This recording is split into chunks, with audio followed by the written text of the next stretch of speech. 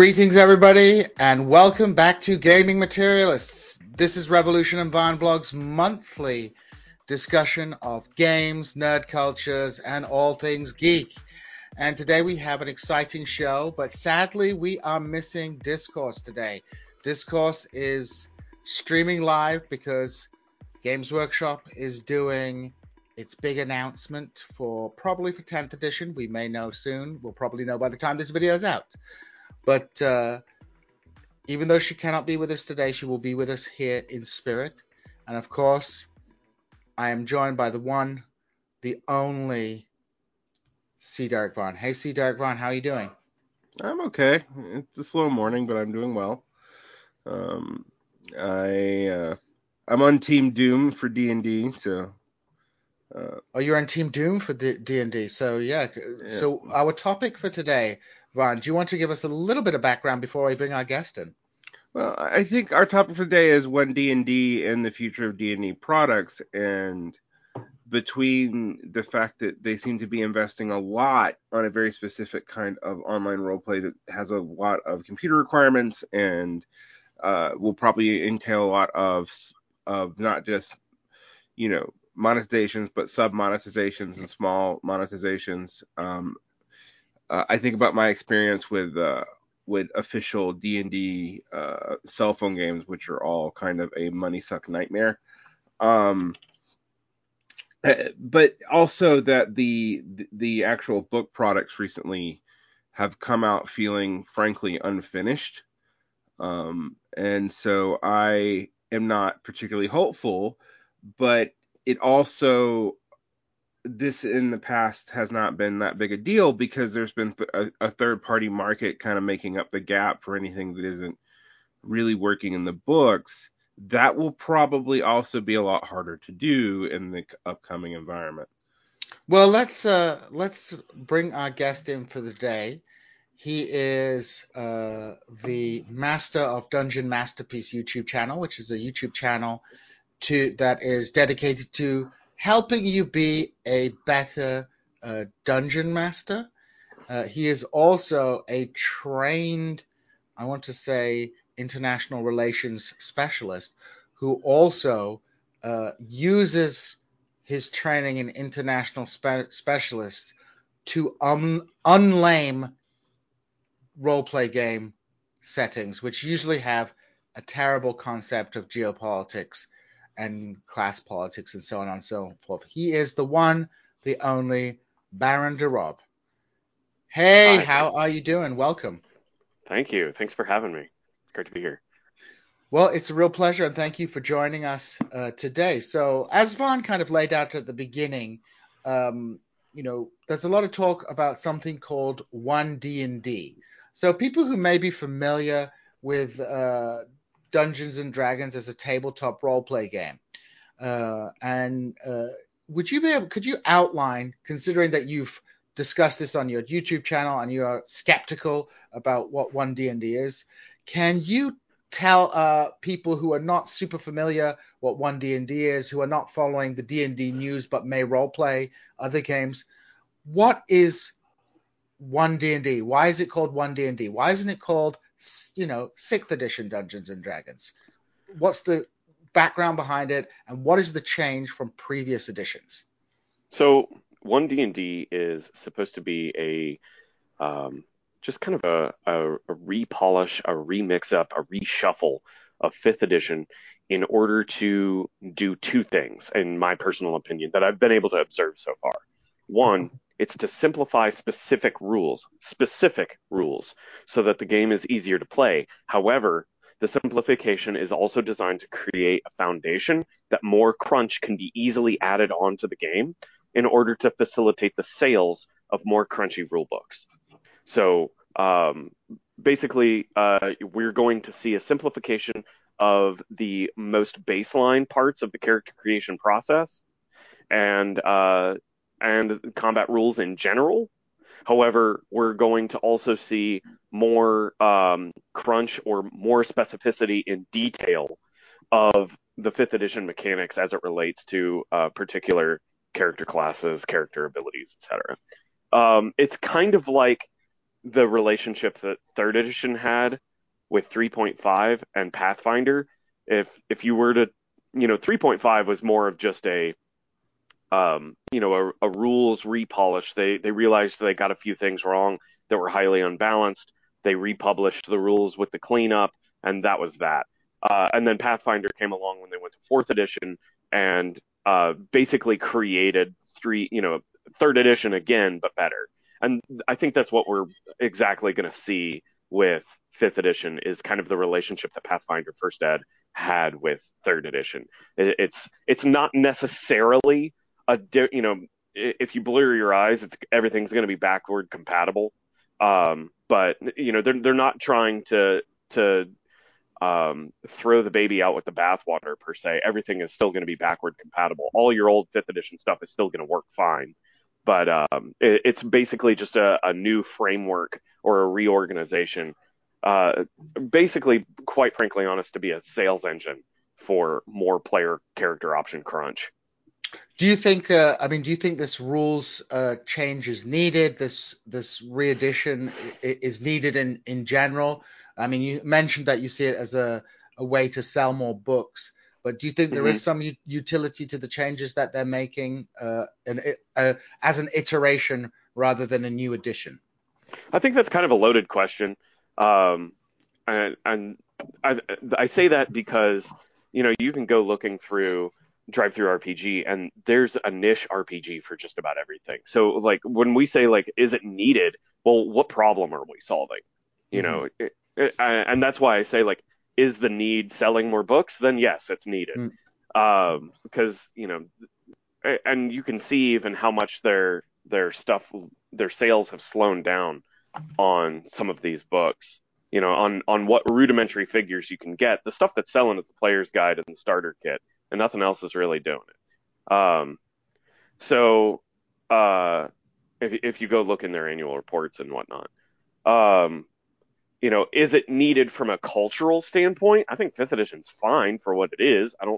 It's pretty well balanced. I don't see anything that is immediately broken that needs like there isn't a gameplay problem that needs to be solved. I feel like they did a good job when they were first publishing fifth edition to play test it, and it is a really cohesive system. Like when it comes to the editions of Dungeons and Dragons, just throw my own opinion out there. I am just as much a fan of BX Moldvay as I am fifth edition. I play both of them equally. So, and which is really funny because I get a lot of people telling me that I'm like this, OSR gatekeeper, which is laughable because all my channel tries to do is take like elements of the OSR concept and bring it into fifth edition. But but is it needed? What's the goal? And does it solve that goal? So what you would say is in terms of a rule set, and I think this is a pretty fair assessment. Fifth edition does what it's supposed to do. I mean, in terms of a genre of role play game, I have some issues with it because of the power levels, because of the superheroification of first level characters. But as a rule set itself, the core mechanics are quite easy to learn. Everybody can play them. It's not super complicated. Character creation isn't particularly difficult. And at the end of the day, if you don't like certain aspects of the game, the characters being too powerful, you can either make the things that they're fighting way more powerful, or you can kind of nerf the. I mean, I believe there's something I've used before, which is called D&D Hardcore Edition, which is just by Hank Inferno. Yeah, it's it's just a good way to like tone down some of the power levels. So, I would tend to agree, in terms of a rule set, it does what it's supposed to do. It might not be everybody's cup of tea, but it's a good rule set. Would you agree with that, Vaughn?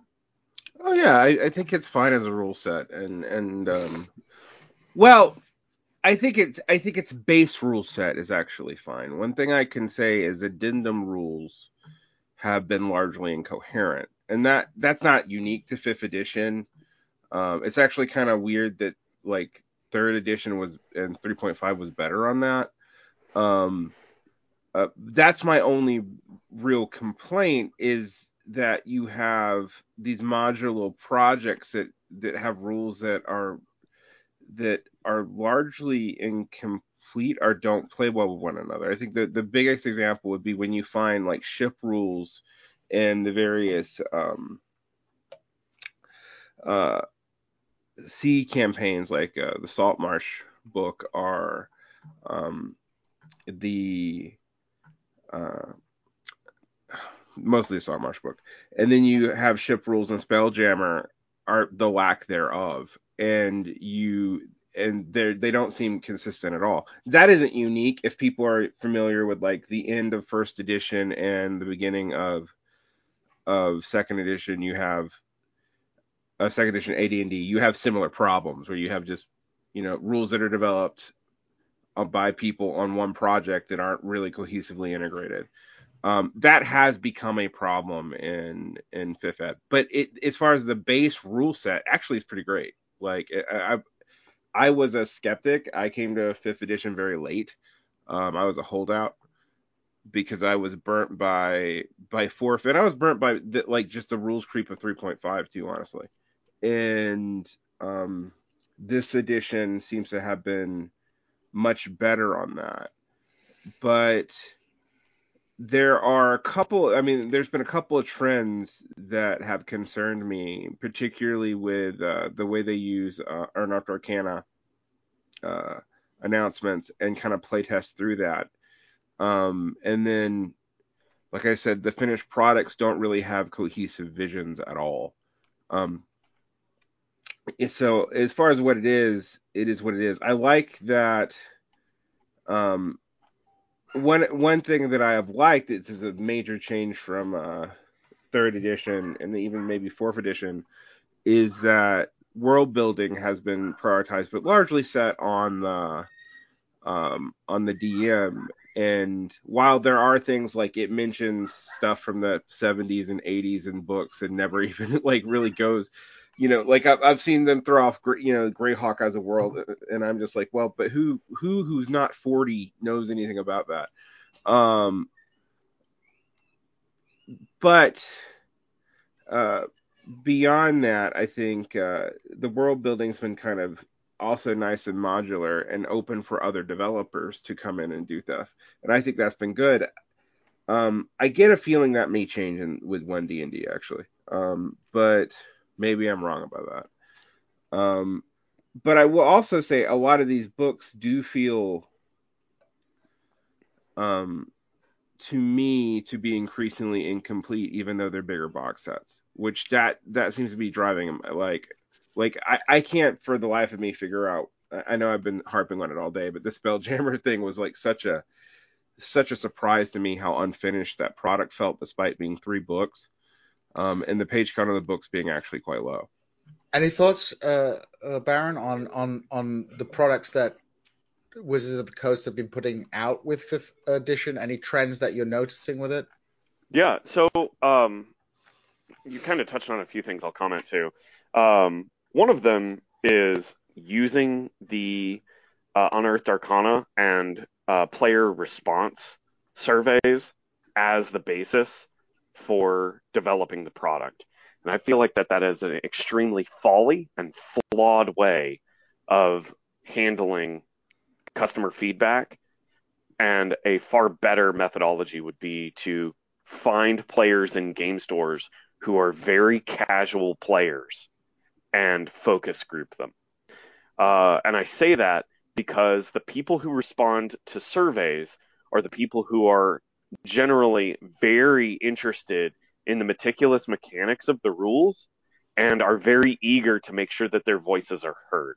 And that's a very small percentage of players that actually perceive Dungeons and Dragons in that methodology. Most people just want to show up and, uh, throw some dice, drink some beer, eat some pretzels, and play a game, crack goblin skulls. That's 99% of the players. So taking user response from surveys is basically only listening to the most loud and obnoxious 1% of players that are participating in that feedback. And to the people who might, you know, scoff at me saying that, uh, and there's nothing wrong with being engaged in the product and wanting to make sure that your voice gets heard. However, this kind of problem that I'm illustrating, I say it's a problem because it's what killed the RTS industry. And the only thing that's still alive now is StarCraft 2. And it's limping on, what, 15, 10 years later? It's just Hmm. barely limping on. And the reason is because the uh, the RTS industry was constantly taking feedback from the most engaged, most professional, most competitive gamers, and they left everything that the casual gamer, which was 95% of their consumer base, they left 95% of their consumer base basically ignored, who were just casual gamers that wanted something fun to do after work and play through a storyline. Um, so the solo casual mode got completely squashed, and all the statistics for all the little different fiddly behaviors of the Zerg and Marines was fine tuned to the nth degree, but the casual players never even see the payout on that. They don't even know that happened. So to double back to fifth edition, I was also talking with another YouTuber and blogger by the name of Justin Alexander. He has a YouTube channel and a blog, both called The Alexandrian. And we had a passing conversation, and he mentioned something that really jumped out to me. He said, all the stuff that looks incomplete, it's actually not. It's that they are creating the content with the intent or with the practice that it will be used in a virtual tabletop environment. And the moment you throw a virtual map on a screen and start going through these modules that have been recently published, and this is especially true with Run of the Frostmaiden, um, you suddenly realize that there's all kinds of details that you would expect to find in a book that are just apparently on a virtual map of the setting that people can just look at. So, I feel like they're they're practicing catering to that virtual space. And it may be that they've done some market research and have found that the vast bulk of people who participate in, tabletop role playing at an actual table are people who are building their own worlds, and largely they can ignore, if that makes sense. That makes a lot of sense. I mean, this is a very interesting trend, Mm-hmm. and Yeah, and we'll that's just my hyperbole, by the way. Like, I have no, that's just an assumption based on things I've seen. I have no data to corroborate that statement. So, But that with would it. make a lot more sense, though. I mean, it fits in with right. a broader pattern. I think this is a good point to pivot to the other important aspect of One D&D, which is the integration of the virtual tabletop. Now, it's my suspicion, and maybe you guys disagree with me, that this notion of the virtual tabletop explains a lot about fourth edition D&D, which I think somehow might have worked as a rule set quite well on a virtual tabletop. People complained that it was too World of Warcrafty, but I do remember reading that they did have plans to have like a proper virtual tabletop to roleplay with fourth edition. But Yes. now, obviously, there's been technological advances which make that more plausible, and I think more importantly, uh, virtual tabletop software has become widespread. Virtual role playing using virtual tabletops, and for people who don't know, for people who still role play in the old-fashioned way, it's now possible to get a piece of software. Roll20, Foundry. There's fantasy grounds. These are all softwares that allow you to integrate to conduct your role play games online. Companies produce resources to support these online tabletops, but these are third-party softwares, not controlled by Wizards of the Coast. And another important aspect of One D&D, which is something you talk about in your video about One D&D, which will be in the description of this episode, is this new virtual tabletop. And I'm just going to pull up some pictures for people to have a look at. You can take a look at what we're talking about. This is a picture of their virtual tabletop. You can see you have your fake little minis there.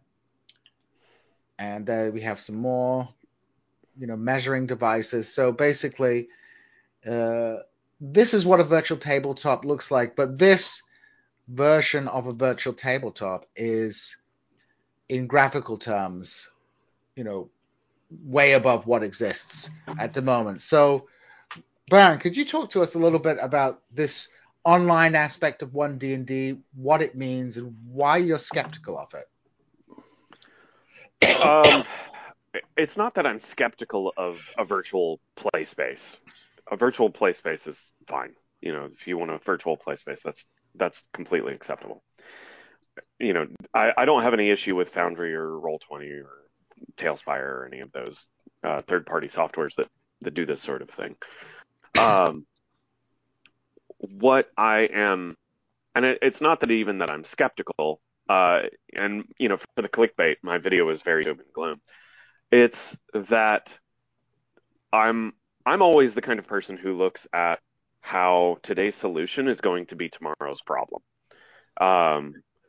And the thing that I see here is we have especially thanks to the pandemic, you've got a lot of people who want to be able to play D&D as if it were a video game. This is very much a thing with Gen Z, they've been raised on smartphones and tablets since they were toddlers. That kind of virtual integration is just something they're accustomed to, but they're not old enough. They're going to scoff when I say this. They're not old enough to watch software die, like just disappear. And that's the real big issue here, is that this the virtual tabletop that Wizards of the Coast is creating, if it is successfully created, that's a big if it is successfully created, it will create this nexus center of gravity within the D&D ecosystem that will pull all the players, especially virtual casuals, into that ecosystem. And because of the way that the ecosystem will likely be constructed, where you have to pay for licensing for the books, for the characters, for the minis, for microtransaction poses, et cetera, you get more and more locked into that system. And what's more is that all of the adventure writing, all of the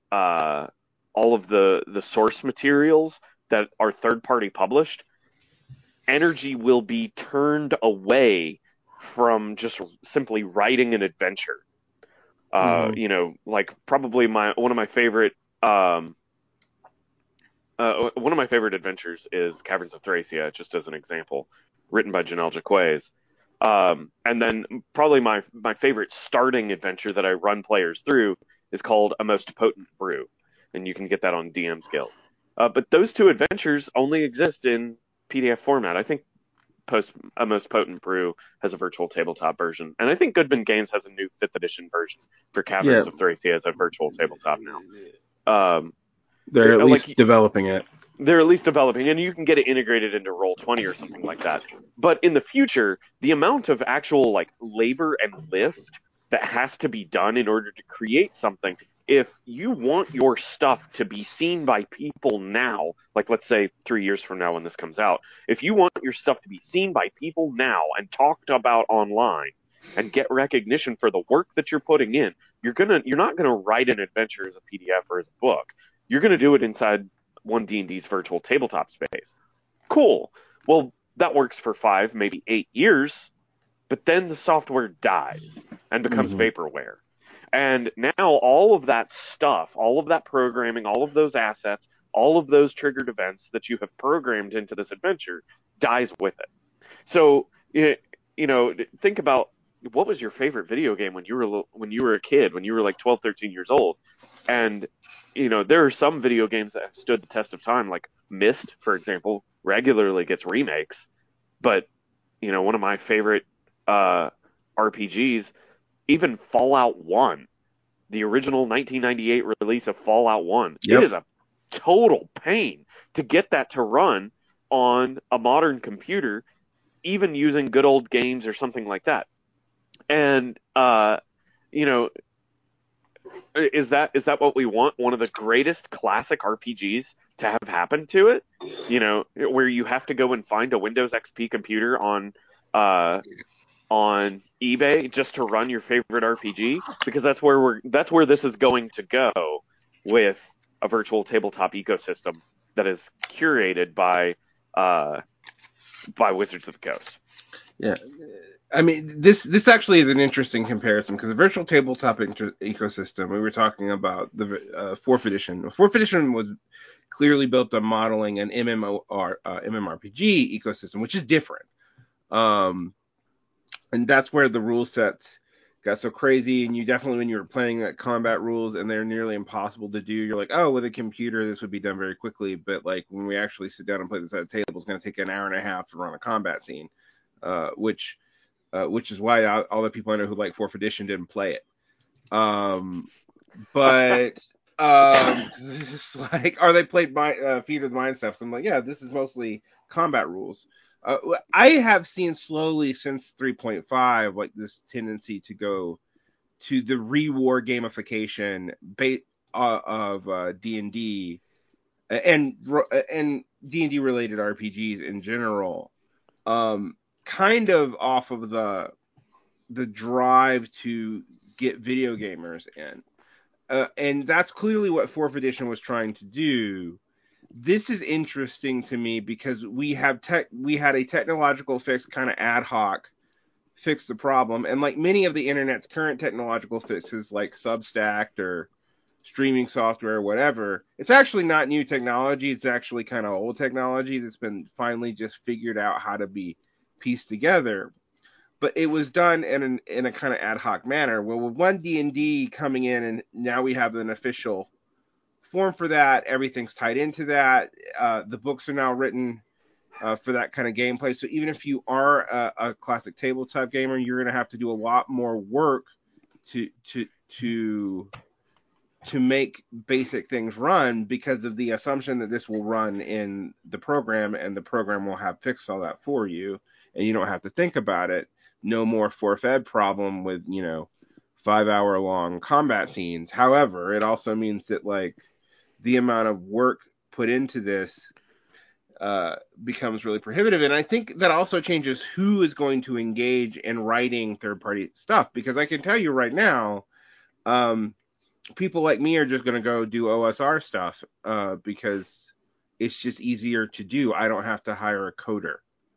Right. It's already hard enough dealing with digital art and all this, and so it feels to me like a lot of this makes total sense for a short-term market share gain, but it makes no sense for longevity at all. And uh, you know, I maybe I'm wrong about that. Maybe people are assuming that streaming patches and all this will stop software, software depletion, but I have not seen where that's actually been the case. So. I think right now, as far as business sense goes, this is a strong move for WotC. Mm-hmm. Honestly, just because there's a market that is hungry for virtual table. Like one of the leading things that I saw in my comment section was how I'm being the evil bad guy because I'm telling people in my video that they're wrong for wanting to play virtually, which is not the case at all. They're more than welcome to play virtually. And they are new players that are playing virtually. I think what's interesting is that the marketing of Wizards of the Coast will always be making up, especially if they're not producing Hollywood blockbusters. That is now going to be the marketing for getting people to play D&D. It's part of the long-term ecosystem. So as long as their marketing strategy is constantly bringing in new players, that's not a big deal. It's kind of like the MCU or the Marvel universe thing. There's always going to be people who are interested in Marvel because they're always making new movies. So But that's not what I think is the issue here. It's that it's like a short-term gain and medium-term gain, but it's changing the way that uh, D&D will have its longevity persevere, if that makes sense. I think I think this is an important point. I mean, we talked about the technological aspects of it. And Hmm. I think, I think the first point that we all need to make, I think, is it is an open question whether this software will be functional or not, how successful it was, what its UI will be like, how easily will it be to adopt by people? Will it require a significant amount of processing power or something like that, which will make it unaccessible to many people? So the technical question is still an open question. We'll just have to see what Wizards of the Coast come up with. They may be successful, they may not be successful. But I think from an economic perspective, I think, the combination of this technology and the combination of a new set of economic incentives being injected into the system could have a very problematic effect on the role play community. For example, with third party virtual tabletops, well, those are open to people playing other games. People can play all kind. Companies can produce modules for Foundation or Roll20. People aren't restricted to playing one particular game system. But I think Baron, you hinted at this. Wizards of the Coast is trying to monetize, try and find a constant money cow, because at some Yep. point you have an edition, you sell the core rule books, market becomes saturated, and core rule books numbers go down or aren't doing as well as they had previously done. Growth slows. You try selling extra books, but not everybody who buys those core editions wants to play in your pre-made world, and people like doing their own homebrews. So this offers an opportunity for massive monetization at a relatively low cost, low production costs. You're just basically creating virtual assets. You pay the virtual asset makers, and you do microtransactions, and you have an economy that is increasingly based on an ethereal product that is produced once and then replicated for virtually no cost. So obviously, this is a way to extract profit, but once people, like you say, are dumping money into their virtual collection of D&D assets, the likelihood that they are going to abandon those assets to play a different game is going to be lower. The fact that the virtual tabletop system that they're using is completely cut off from any other potential role-play game, well, that too is going to that's going to make it more difficult for people to access other role-play games. There's been a kind of dialectic, if you will, with the rise of the internet and the OSR, is that in previous eras, D&D just dominated the role-play game industry because D&D was the only thing that people had heard of. That broke in the 1990s, kind of came back in the early 2000s. But because, people have blogs, people have YouTube channels, you can learn about other games. But this is going to create a very powerful countervailing force, which is going to drive people more into the whole D&D and role-play games are synonymous. I don't even know there's another role-play game. It's like Games Workshop and tabletop war games. There are people out there who, they think Games Workshop is the only people who ever made a tabletop war game miniature game, right? Right. Because you either play 40K or you don't play anything.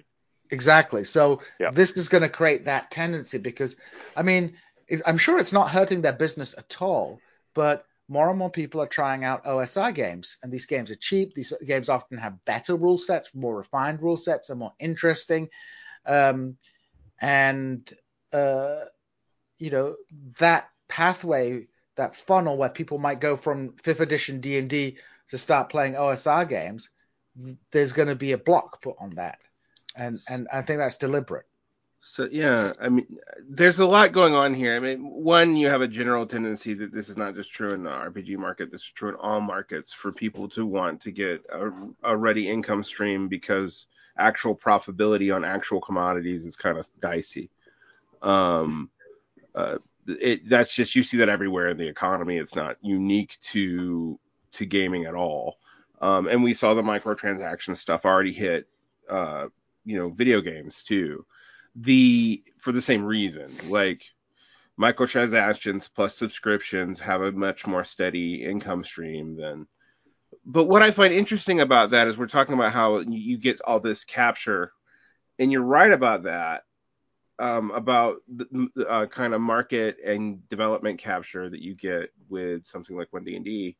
But what I find interesting is in these systems, these virtual systems, uh, most of them do eventually collapse. Like they just collapse under their own weight. You can't update the software to modern computers enough, or um, people get tired of all the micro investments and move on to something new. And that dynamic does not seem to have been factored into this. And I mean, we studied what happened with White Wolf, where it messing around with a game model like this completely destroyed the company and the publishing model, then broke up the rights. Um, and so, like, I don't predict anything like that happening with D&D. Wizards of the Coast, aka Hasbro, has too much market share power.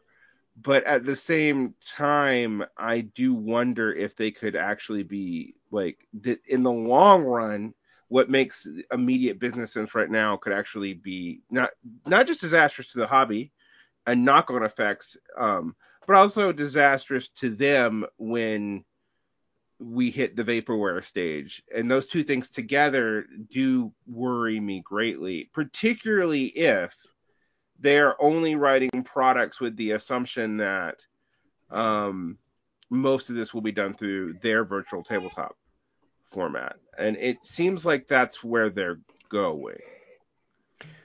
So, just to kind of follow back on some stuff that you guys pointed out, you were saying that like the virtual tabletop platform is cheap.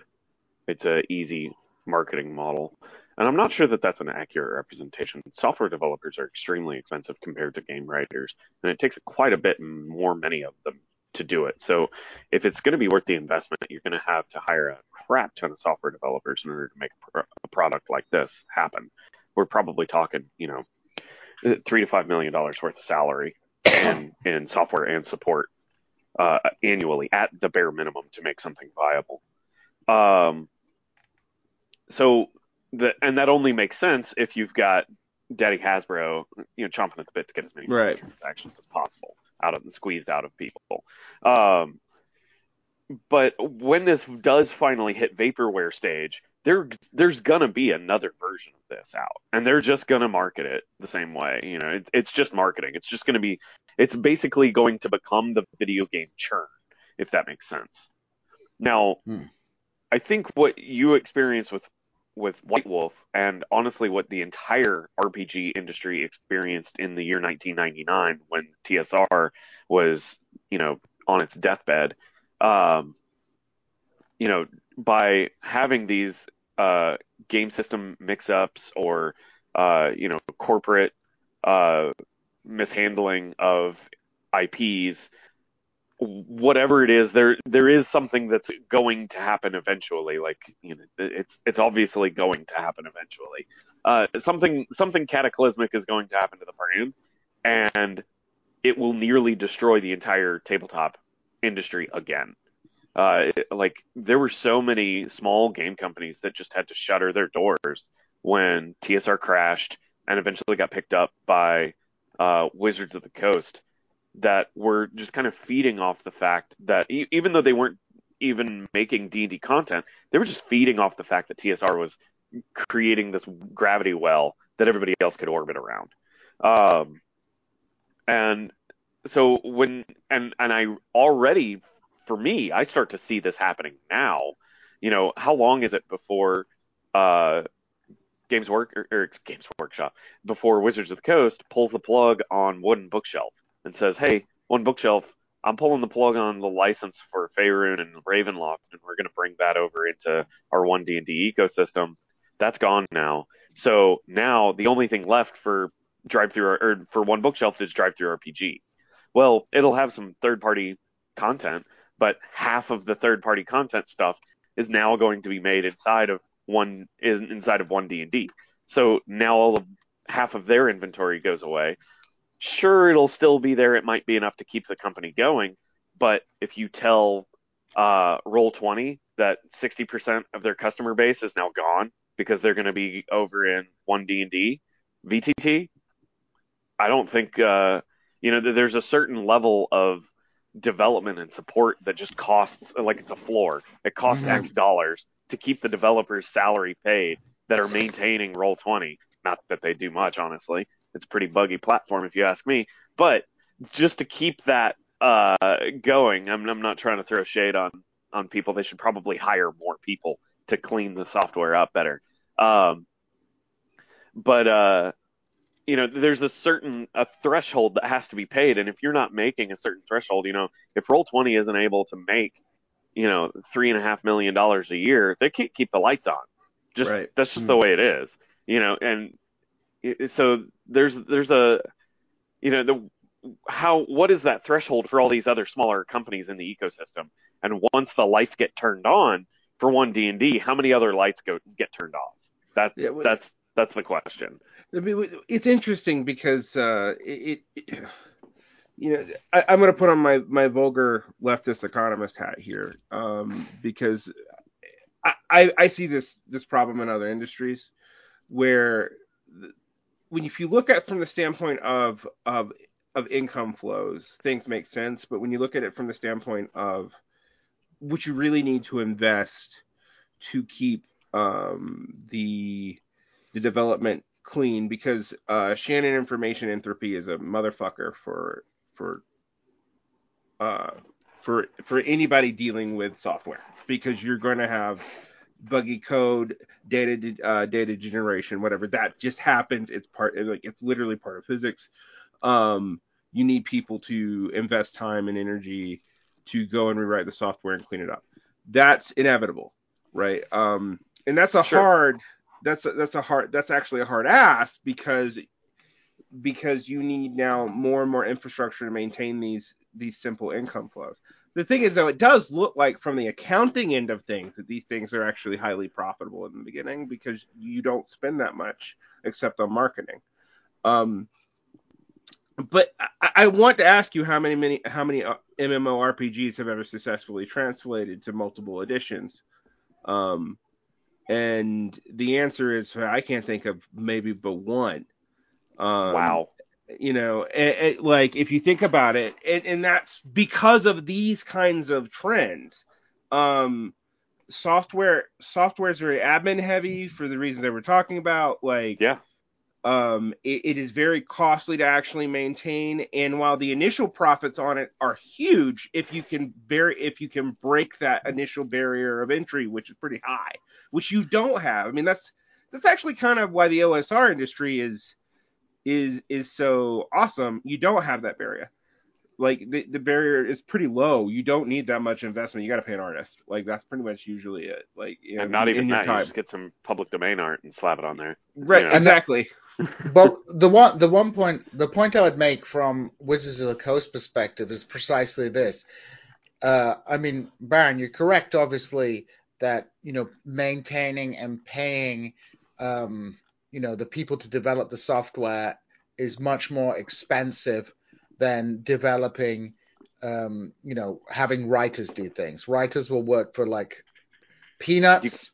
You can pay a writer $50,000 a year. Software developer is $200,000 in Seattle.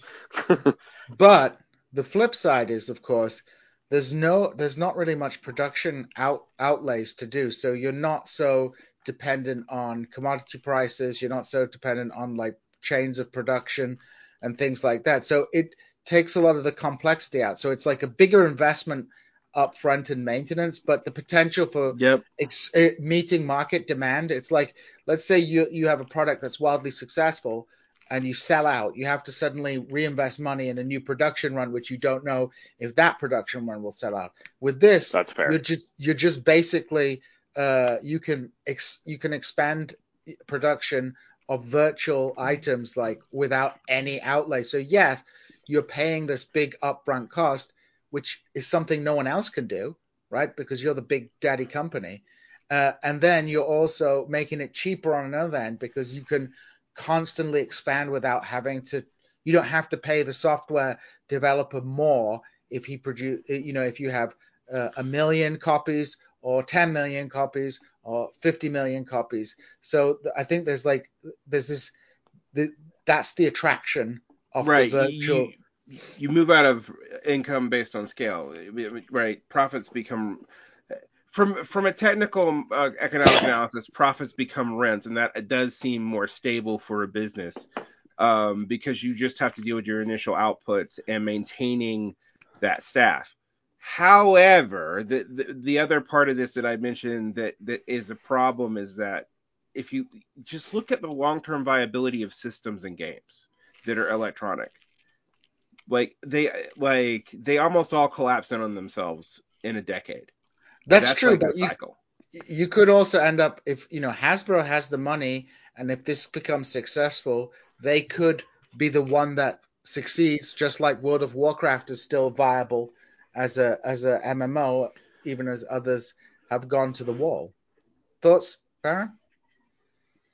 Um, I think it's interesting to talk about it from a supply chain perspective. You know, asking people to pay for a book and then ordering it makes you reliant on a paper supply chain. Sure. Mm. The book supply chain, though, has very few inputs to be successful. Um, and I honestly think that the supply chain for software is far is a much higher uh, problem. If you're trying to create software that is maintained and up to date, you've got to it becomes a human resources supply chain. It's no longer like you can hire a couple of artists and a couple of writers anywhere on the planet, especially if from Eastern Europe where they're very well educated and work for a quarter of what Americans do, and uh, you know get like that's basically the Magic the Gathering pipeline is they pull from Latin America and from Eastern Europe quite often and develop an entire world in 6 months and publish it and have all the cards drop, you know. So could and then you look at the amount of money that they're spending on um, and the required inputs that go into MTG Arena. I'm not sure that it's really all that much different. Hmm. And Yeah. as far as complexity or management of what is needed in order to make the software work. All that said, I also kind of think that OneShelf is sort of doomed. Absolutely. Yeah, For a variety of absolutely. reasons. Yeah. It's going to be yeah. weird that Itch.io is the one that survives, and that's only because it's like it appears to. I don't know enough about Itch.io, but it appears that there's enough churn on Itch.io that they're not terribly concerned about the chaff that gets put on there. The anime dating sims that basically keep that platform alive. So, no offense to anime dating sim lovers, but AAA games they are not. Yeah, it's one of the things that really hurt Drive-Thru's model is they've had to move almost all electronic because people can't afford to buy their physical books anymore, and the quality of them of the book build is just not good. So um, we've seen this with the Drive-Thru RPGs model as the print-on-demand model, but now it's got because of it, and even with international supply chain problems, having 1,000 books printed in China is still cheaper than, and you can still provide them cheaper than you can provide. I don't know, one book printed on Drive-Thru RPG of significant size because that's now going to be like an $80 print, and Right. that's not that's not DriveThruRPG's fault. That's just like the market demands, and economies of scale. Which in my mind mirrors a whole lot of stuff we've seen prior to COVID, where everyone assumed that you could run stuff like you'd run software, and it seemed to pay off in the beginning, so you could offer cheap products because you didn't have to maintain or warehouse anything, and then all of a sudden you're dealing with the fact that you can't do it at economies of scale, and this good idea really wasn't actually all that good. We've seen that a lot, but we still have seen like I will say Kickstarter has managed for many companies to be able to put out a couple thousand issues of a game in nice editions, in quality. Like actually, it's one of the things I was laughing about the other day. I was like, I have some like 80s and 90s RPG books, and I'm like, man, what a small company can put out now as a physical product for the price point when you adjust for inflation is crazy. Like, look at the like any of the new OSR products that have physical books. When you get those books, they are nice. They are better built than anything TSR could have done in the 80s or even the 90s. No, for sure. But this is actually going to be an interesting thing to me, because part of me wonders, like, are we going to go back to like the 90s, where are like maybe the aughts, actually the late aughts, where the indie gaming world was very much pivoted not as a supplement to Dungeons and Dragons, but because of their response to some of the changes in the open license code as being against it. And that was actually a very innovative time period. That's like when I try to like not be a doom and gloomer about this, I'm like, could that happen as this kind of separates out, and like we just think of these as separate worlds, like completely separate worlds? Oh, it absolutely will. It absolutely Mm-hmm. will. And that is the problem. Mm-hmm. That's what my whole video's thesis is saying. And I feel like a lot of people miss the point of my video. I can't tell. It's probably 60% of the comments are like, this doesn't even bother me. I don't care. I'll just go play another game. Well, of course you're just going to go play another game. Of course you're just going to go make your own other game. That's fine. Go do it. The problem is that new players that are coming into the Yep. market will be so deeply entrenched and exposed to D&D through the one D&D VTT that they won't even know that there are things they can Google, let alone Right. not knowing what they can Google. It's that they won't even know that there are things that they can Google that will point them to other RPGs. They won't have any exposure to it whatsoever. They'll think that D&D is the tabletop RPG and that concept doesn't exist anywhere else. It'll probably, and they may go 15, 20 years of their life after being exposed to D&D before they even realize that Pathfinder was a thing or Call of Cthulhu was a thing. The two of the other largest games on the market. Well, I mean, yeah, I think it's going to be an open question. I think the scenario that you lay out, Baron, is an entirely plausible scenario. But there are countervailing forces to this in terms of, for example, the way people get information now through YouTube, through other online mediums, makes it difficult to contain knowledge to the same degree. So that maybe Actually did. My studies on parallel actually says that the opposite is true. It's easier to contain knowledge when more of it is freely available, because no one knows how to find it, and that has very much been a trend on YouTube. But it's going to be dependent. The kind of X factor in this point is, because of the role that influencers play in marketing these games, will the, let's say, on balance, the influence community pivot entirely towards Dungeons and Dragons, or will the influencer community be more diverse in exposing people to other kinds of games? So it comes down to, to use an analogy, what is the vanguard of role play games doing. There's like like if you have no, like you have a community of role players, you have tastemakers in that community who have enormous followings and who what they say filters down into the broader community through word of mouth. It's going to be a question of what that kind of highly engaged influencer section of the roleplay community does. Like, for example, if let's say, what are the guys called, the ones that everybody watches? My brain. Critical Role. The what one? Critical Role. Critical Role. Yeah. Like if Critical Role starts playing, I don't know, Mothership, right? The roleplay game Mothership, and loads of people watching that. That's going to be a massive boost for things. So we have seen that before with Critical Role, even before they were so massive, dropping Pathfinder for fifth edition, which I think people even forget happened.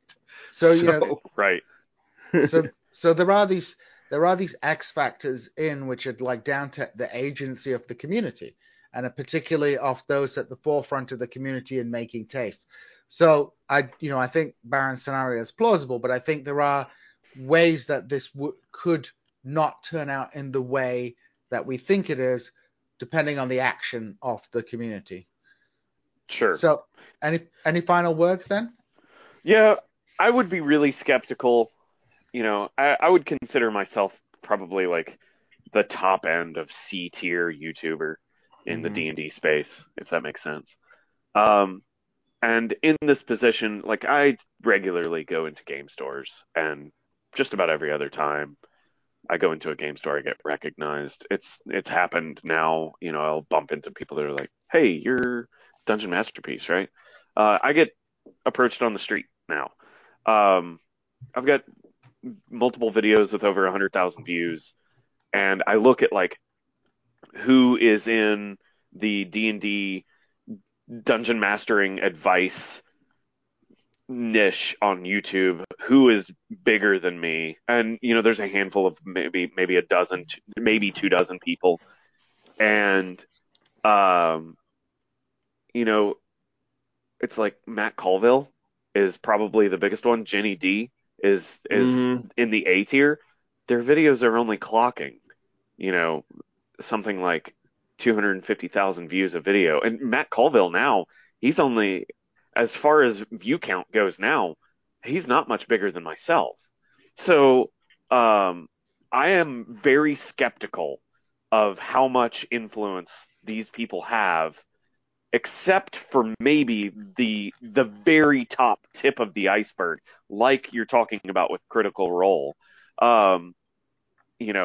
The question then becomes is, can these small little game developers afford a ad placement on Critical Role that gets 2 million views, divide 2 million by 1,000 and then multiply that by $35 to $40.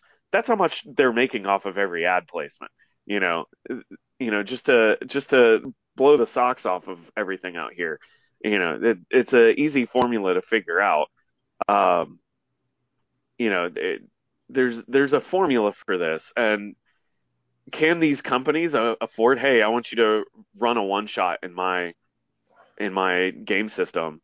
Maybe they pick it up organically as a tastemaker, sure. But the fact that Critical Role dropped Pathfinder and goes to 5th edition just because that's what everyone is most familiar with, I'm just skeptical how much actual influence these smaller companies are going to have. Yeah. I can pick small. Go ahead.